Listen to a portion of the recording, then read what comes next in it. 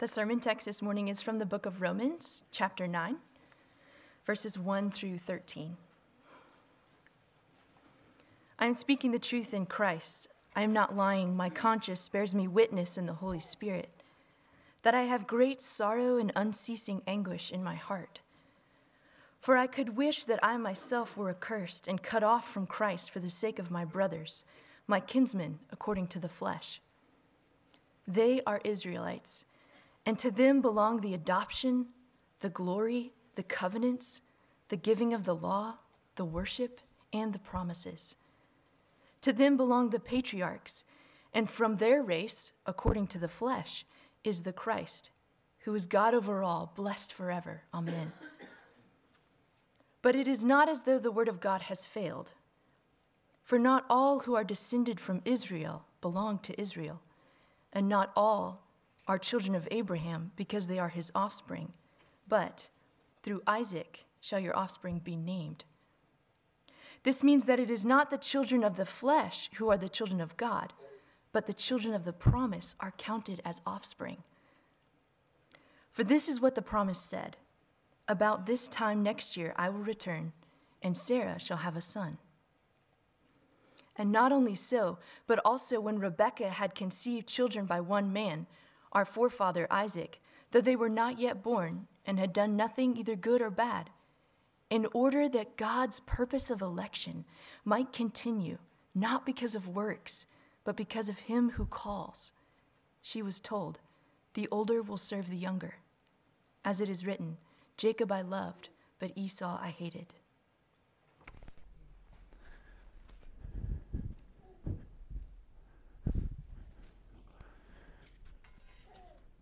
Well, this will be an easy one to preach. I'm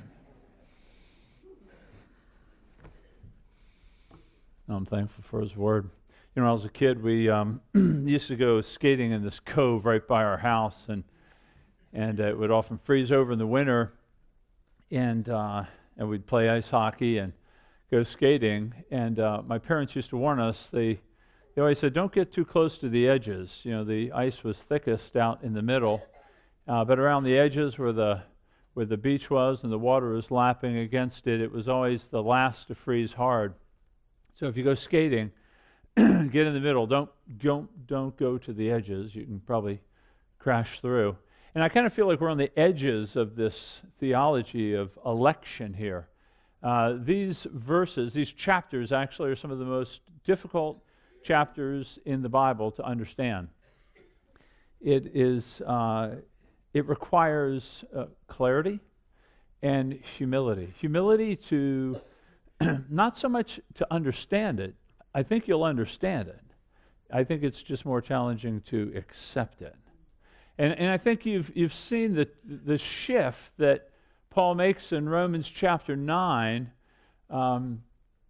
where there's a shift so much that many scholars question whether Paul actually wrote this.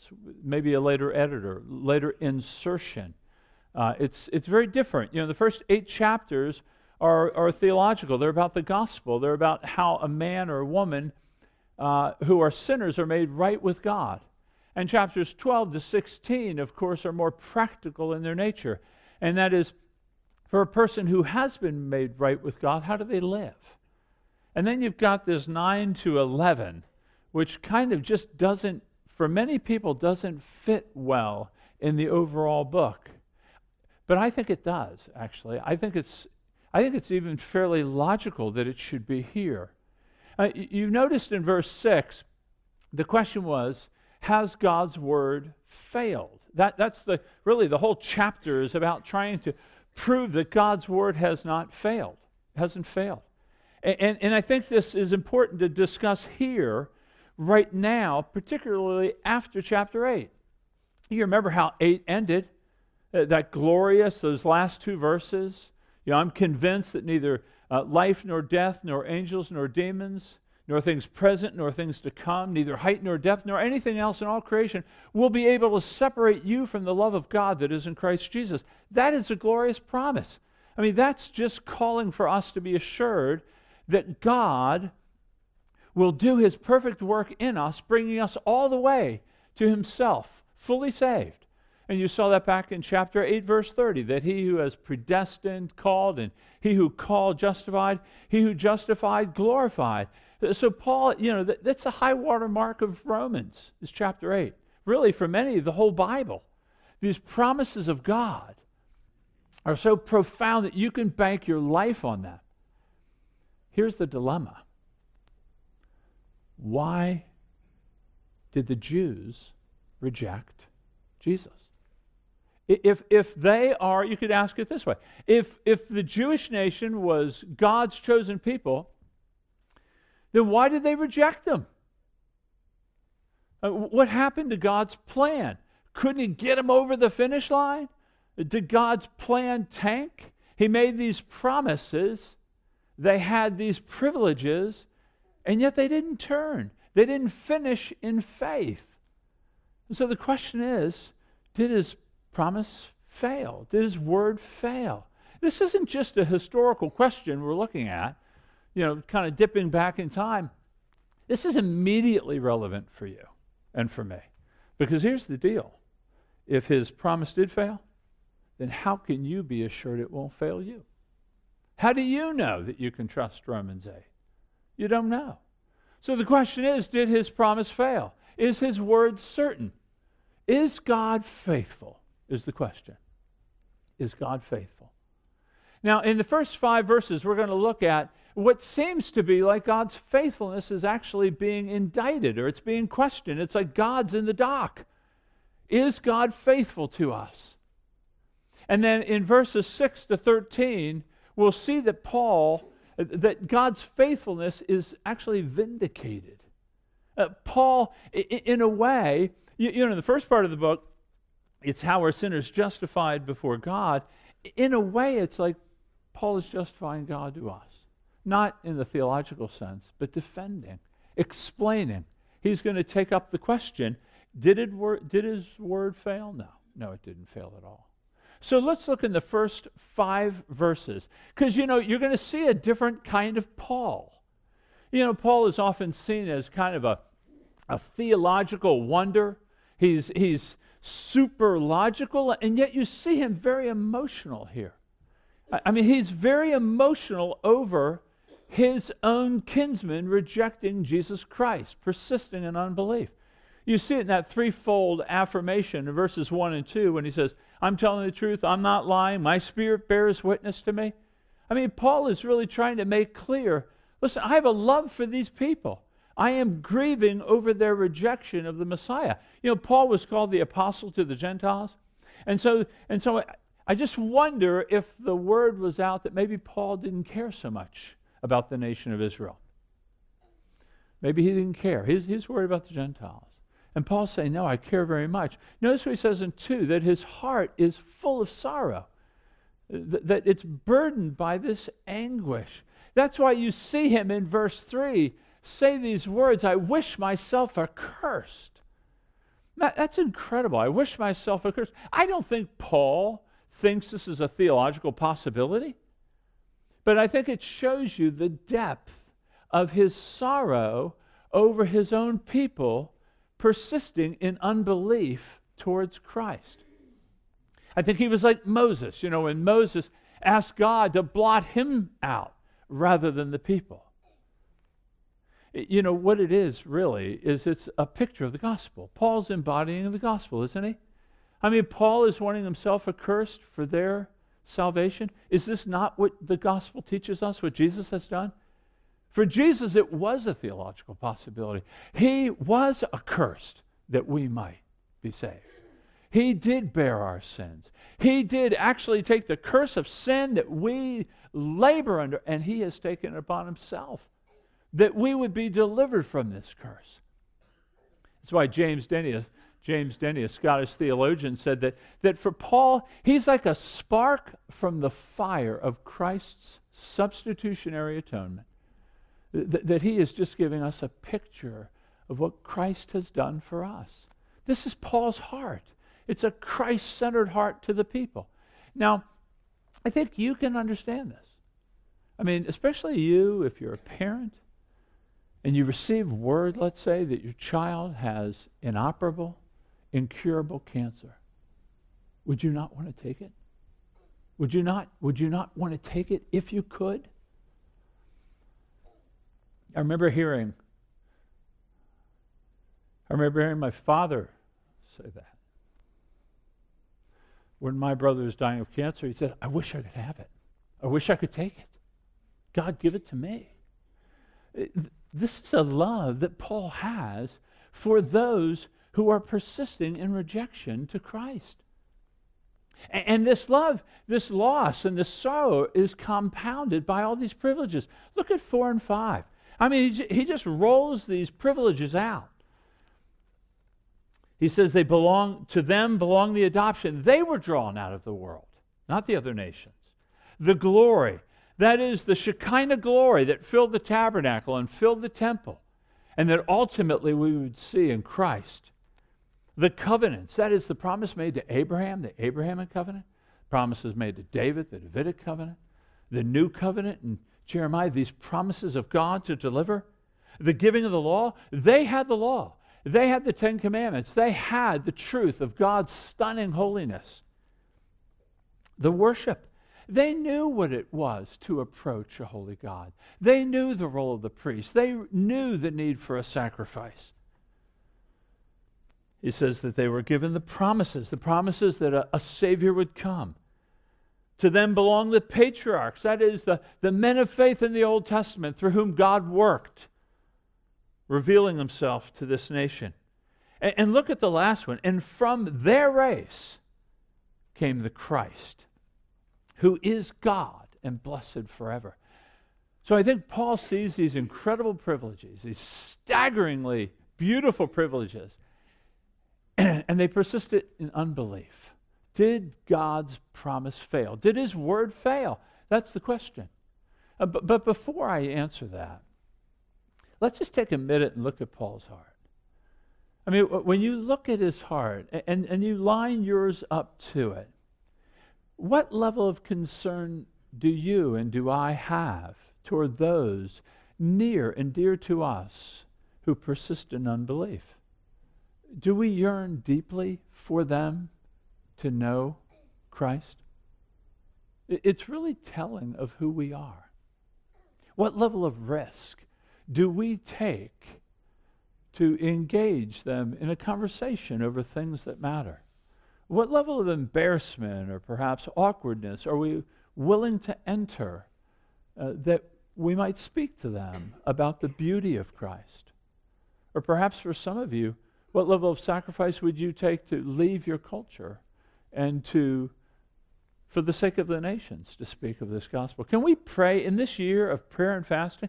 Because we're really dedicating ourselves this year through both prayer and fasting, let's pray together that God would give us hearts that are sorrow-filled, that are desirous of those that don't know Christ to know him. Let it move in prayer and consideration.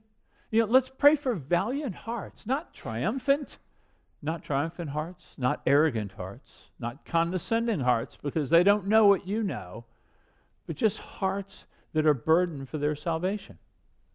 And then let me ask you another question, and that is, do you understand the dire consequences of those who persist in unbelief?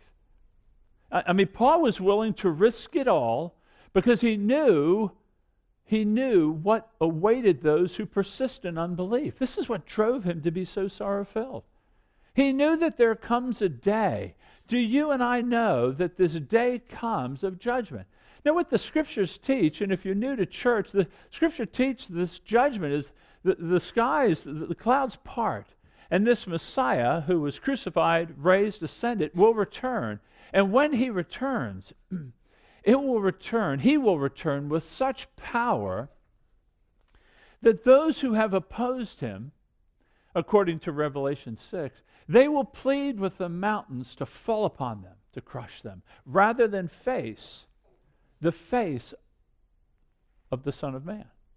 Now, when you're pleading for mountains to crush you, there must be some great fear that is far greater than that is coming. Can we pray for hearts that are acutely aware of the significance of the future for those who persist in faith. I think that's what was driving Paul. Now, I was touched by a blog I read I guess it was a year ago, and it was really startling, and that's why it stuck in my mind, and I remember it a year later to bring it here. But it was a blog about, it was a large article, but there was a story in the article about a woman, Christian woman, who went to a funeral. And this funeral was for a woman who had died and had lived just a godless life. And she was vocal about her godlessness. She blasphemed God, didn't have any purposes with God, didn't give a care in the world, and made that clear to everybody. So she clearly was anti-God in her posture in life. And so the preacher gets up, and he begins to speak and says that, well, now we know that she's in a better place. Now, you've heard that, right? They're in a better place. They're at peace now, and that sort of thing. So this young woman got up, and she said these words in front of the whole funeral, right? She says, "It's a lie." She said, "Do not believe him. We will not all be in a better place. That hope is false. Only those who believe in Christ, the Son of God, the one who died and was raised, will be saved. Only those who repent and believe and follow him until the end will be in a better place. Wrath awaits all who die in sin. Please believe he stands ready to forgive you." But you can just imagine. The place was aghast. People were shouting. Ushers came up and brought her out of the sanctuary. But let me ask, was she right? She was right. I mean, that's what the scriptures teach. She was right. So let us be aware. Let's pray for an acute awareness of the dire consequences for those who perish in unbelief. Charles Spurgeon, of course, in his own beautiful way, said these words. He said, "If sinners be damned, at least let them leap to hell over our dead bodies. And if they perish, let them perish with their arms wrapped about their knees, imploring them to stay. Let no one go unwarned, unprayed for." This is a heart. It begins with a heart. I'm not asking us to go forth and be absolutely obnoxious, failing to understand the sovereign grace of God.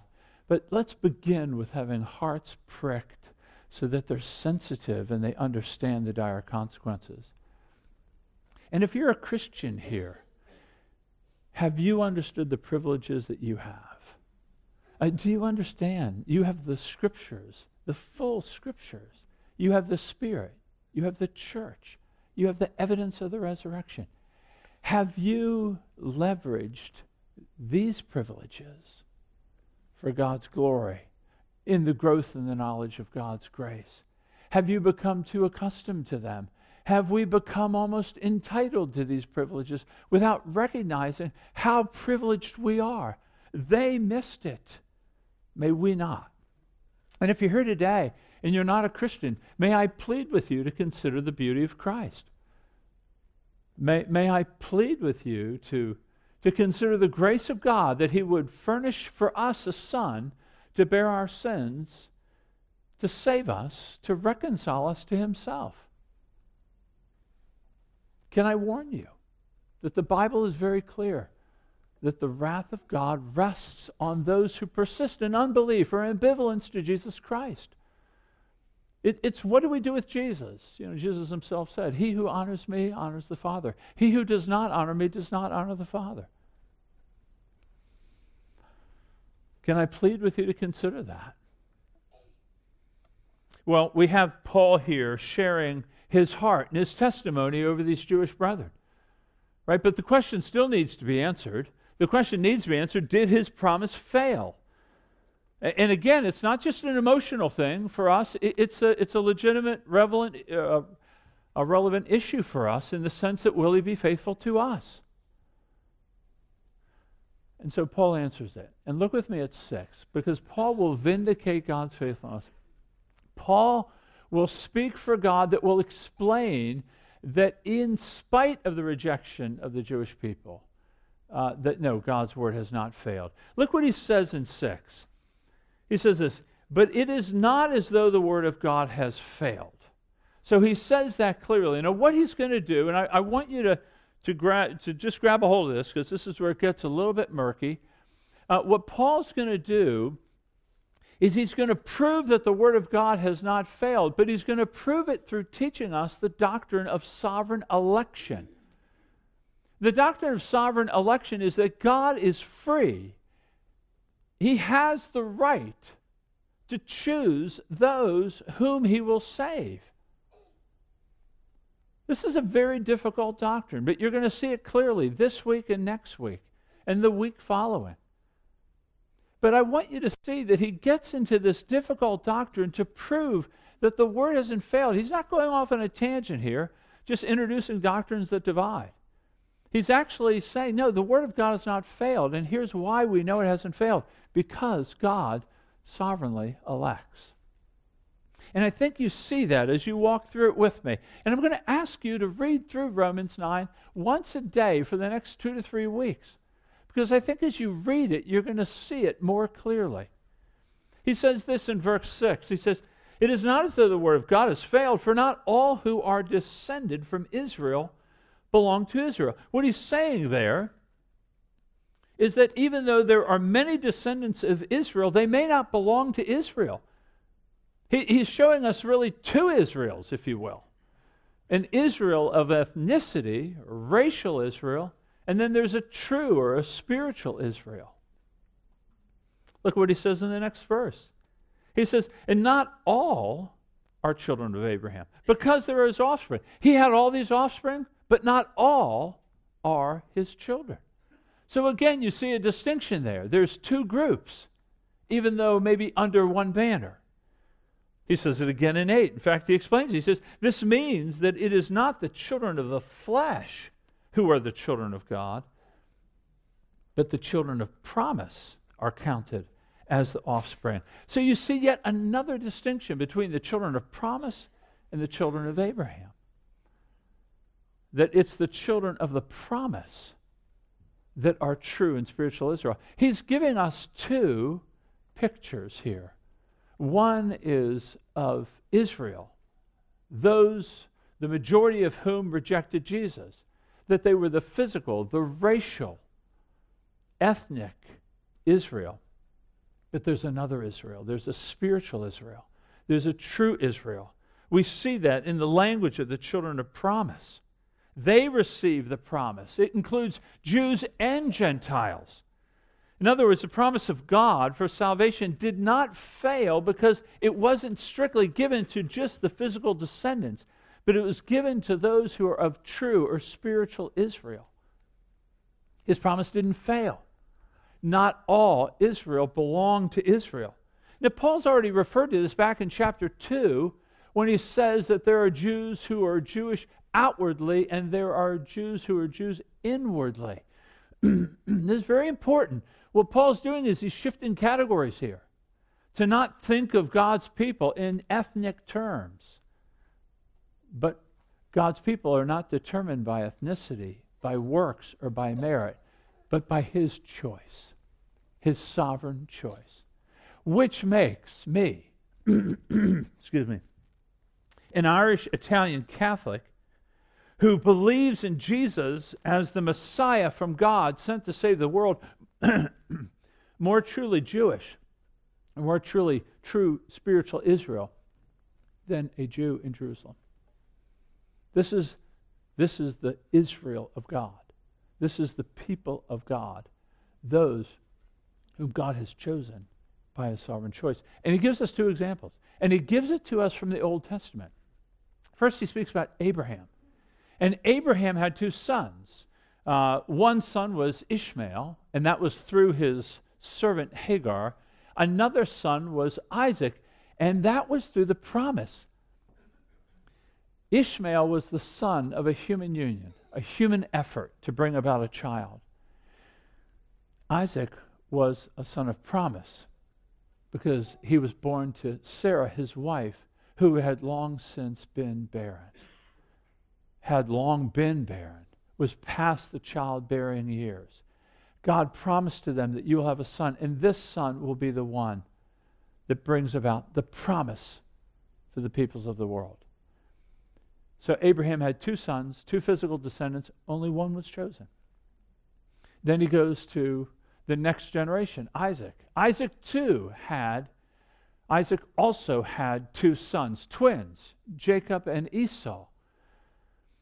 And they were born from the same wife. You see that in verse 10. He gives us more detail here. He says, Rebekah had conceived children by one man, our father Isaac. Though they were not yet born and had done nothing, either good or bad, in order that God's purpose of election might continue, not because of works, but because of him who calls, she was told the older will serve the younger. So what Paul's explaining here is one man, one wife had twin sons. And before either were born, or before either had done anything good or bad, God chose Jacob. And he chose Jacob before so that we would see it's his purpose and election that he is advancing.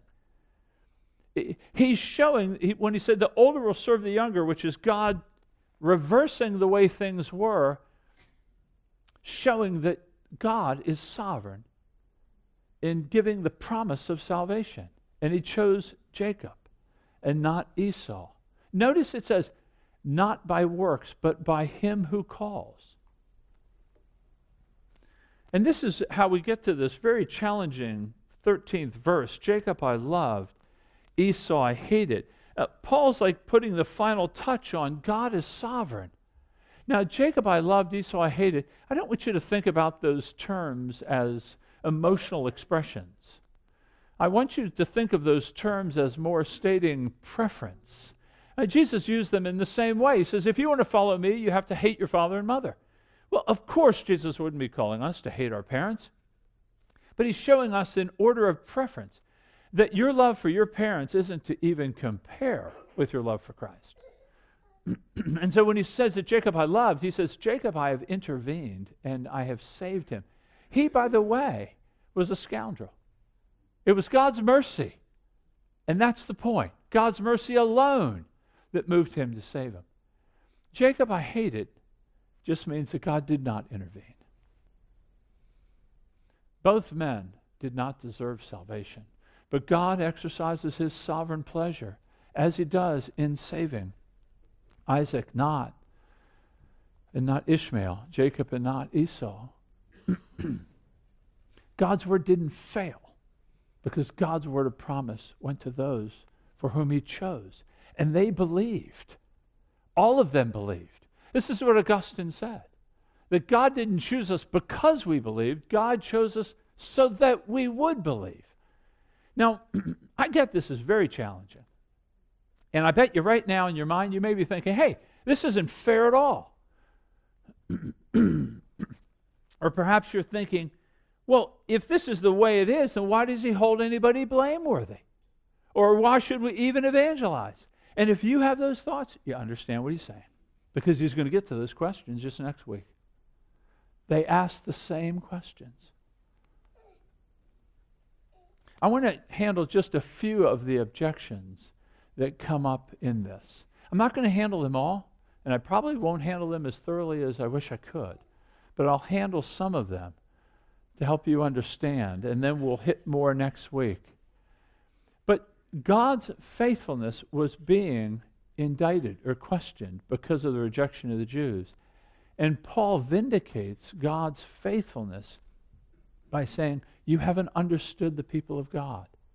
The people of God are those whom God has chosen for his own glory, sovereignly and freely, because he is God. Now, I know this brings up objections. One is, with the sovereign election, is it arbitrary? Is it kind of an eeny, meeny, miny, mo kind of thing? And I would say no, not at all. God has purposes. Some of the purposes we understand. Some of the purposes are to show us, the Christian, that there is no intrinsic difference between the Christian and the non-Christian. We're not somehow better. If you believe in Christ and you've claimed him as the Messiah, the one that God has sent, unique among all, who has come, the God-man, to deliver us, that's not because you were better. It's not because you were smarter. It wasn't because you were more intelligent. No, he has purposes. And many of these purposes go beyond our understanding. You know, it's the secret counsels of God in Deuteronomy 29. He has purposes, and they will stand. Some of them we won't know till we see them. They have not been fully revealed to us. So it's not arbitrary. Some want to ask, well, is sovereign election that important to cause this kind of rankle in a church when you teach it? And I'd say, oh, it's very important. Because without sovereign election, grace cannot be grace. If you add to, if you participate in, even by your decision, if that's part of the salvation process, then grace is not grace. So if you're sitting and you're thinking, no, here's how it works, Tom. Maybe you just don't understand. But God looks down the halls of time and he sees that you're going to believe in him, and so he elects you based upon your choice. But then isn't his choice still contingent upon yours? And isn't anything that we bring to the table, doesn't it begin to minimize that free gift that we understand grace to be?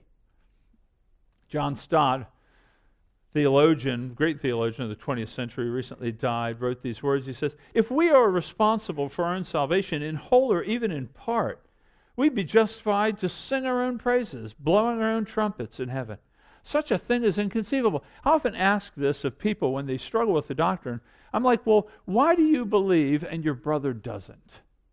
Oftentimes there's a sibling that doesn't believe. I say, why do you believe and he doesn't? You heard the same gospel. You went to the same churches. You were raised by the same parents. You had many of the same experiences. Why do you believe and they don't? And they're all forced to say, I don't know. Because nobody has the courage to say out loud, I'm a little brighter. I got the message a little more clearly. I was always a little more intuitive than he was. Nobody has the guts to say that. And it's probably not true anyways. The reality of it is that no, God has shined favor on you. Another question is, does sovereign election make God a monster? And I would say no. It's absolutely the other way. It makes him good. God is sovereign. God has purposes and plans that he does not leave to chance and choice of our changing whims. God has a purpose and a plan for salvation for a people, for his glory, and for our good. This idea threatens us when we have a man-centered world, when we live with self-autonomy and self-determination. This is a threat if you think that God is a democratic God and he gathers us together and we're going to decide together and he's persuadable and I can bring my arguments to him and I'm going to change his mind and I'm going to inform him on areas that he's not really clued in on, then it will threaten you. But he is sovereign and his purposes will go as he has perfectly designed them to go. But this doesn't mean he's not merciful. He didn't spare his own son, but delivered him up for us all. We see the mercy of God. What sovereign election shows us is that he alone is worthy of our glory. Because there's nothing that we have done to say that now we believe in Jesus Christ. There's nothing we've done. I just want to give you one more quote from Spurgeon, and I think you can identify with it, and it helps understand his sovereignty.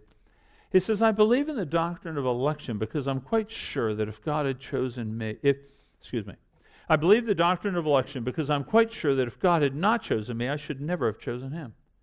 And I'm sure that he chose me before I was born, or else he never would have chosen me afterwards. And he must have elected me for some reasons unknown to me, for I could never find any reason in myself why he should have looked upon me with such special love. So sovereign election doesn't make God a monster. It makes God so kind and compassionate to help a people who could not help themselves. Now, does sovereign election does it leave us to just resignation and fear? Does it leave us to just, well, we can't do anything, so we don't do anything? No. Remember now, in chapter 10, Paul's going to say this. He's going to say, brothers, my heart's desire and prayer to God for them is that they may be saved. Paul's laboring, he's preaching, he's praying. That's what we do. We're going to see in chapter 10, chapter 9 is all about God. Chapter 10 is all about human effort. God is going to weave our human effort into his sovereign purposes, where our choices and our works matter. They matter, seriously. And they're going to participate with God in the advancement of his own plan. It shouldn't lead us to fear. I know many mothers, the first time they hear election, their first thought is, are my children elect? Maybe you're thinking, am I elect? That's not a question that Scripture asks. Scripture asks, do you believe in Jesus Christ? It doesn't ask about election. Paul, remember, is giving us this doctrine to show why God's word hasn't failed. Many people will be saved and don't believe in election. They'll understand it, but they don't believe it in this life. Now, if you're concerned, if you're thinking, am I elect? Well, let me ask you, do you believe in Jesus Christ? Do you trust the safety of your soul upon him who came, took on flesh, lived among us, was crucified for our sins, was raised from the dead, ascended to the Father at the right hand, coming back in glory to gather his people fully and consummate his salvation and beauty? If you believe that, yes, rest. If you're struggling and you're not certain, and you don't know that you've ever put your trust, remember, Jesus stands ready to save. He says, come to me, all you who are heavy laden and burdened, I will give you rest. Come to me. Come to me by faith. Bring your sins. Throw them at my feet. That's all that we bring to him. I want you to rest. And then last, I would say, does sovereign election harm our faith? Does it harm our faith? No, I don't think it harms our faith. I think it is the foundation of it. You cannot believe in Romans 8 apart from Romans 9. The promises that he gives are assured to us because of his prior work in saving us by his sovereign grace and continuing us. If my salvation, if the completion and enjoyment of my salvation rests upon me to finish it out well, I don't have a prayer. But I rest, even though I'm a broken sinner, I rest that I will be saved in his hands because he has done a prior work and promised to me that he will complete the work. What is harmed is our pride and our love to boast. That's what's harmed. And that's what's meant to be crushed by this doctrine. We sang it. We only boast in the Lord. We make no boast in ourselves. That's why the church should be marked by a massive humility and gratitude over one who has done a work that we could never do. Not only has God chosen us, he has furnished a Son to die for us and be raised for us, and he has given us the Spirit to open our eyes to it all and see him as a great, glorious, triune God. Now, I don't think that I am persuasive enough to convince people in one sermon of this truth, but I pray I've moved you forward a step. Coming to a firm conviction of the doctrine of sovereign election, one at least that leads us to worship and joy, takes time. It takes time. That's why I want you to keep reading. And we're going to keep going through Romans 9. But I want to encourage you in the words of Jonathan Edwards. He was a great theologian in the Northeast in the 18th century. And this is his own testimony because he struggled with the doctrine. But he said these words. He said, from my childhood up, my mind had been full of objections against the doctrine of God's sovereignty and choosing whom he would to eternal life and rejecting him whom he pleased. It used to appear like a horrible doctrine to me. But I have often, since that first conviction, had quite another kind of sense of God's sovereignty than I had then. I've often since had not only a conviction, but a delightful conviction. The doctrine has very often appeared exceedingly pleasant, bright, and sweet. Absolute sovereignty is what I love to ascribe to God, but my first conviction was not so. So let's pray together about this. Even for these moments that we have just after the sermon, ask God for wisdom, ask God for grace, that He might apply these things. If your heart is burdened after the sermon, then speak to the person who you came with or come forward. We'd love to discuss it. Begin reading through Romans 9 and Romans 10 and Romans 11. It's a unit. Do it over. We're going to be covering it over the next 2 months. This is essential for us to find all of our joy in God and to make all of our boast in God. Let's take a minute now and just silently ask God for this kind of wisdom.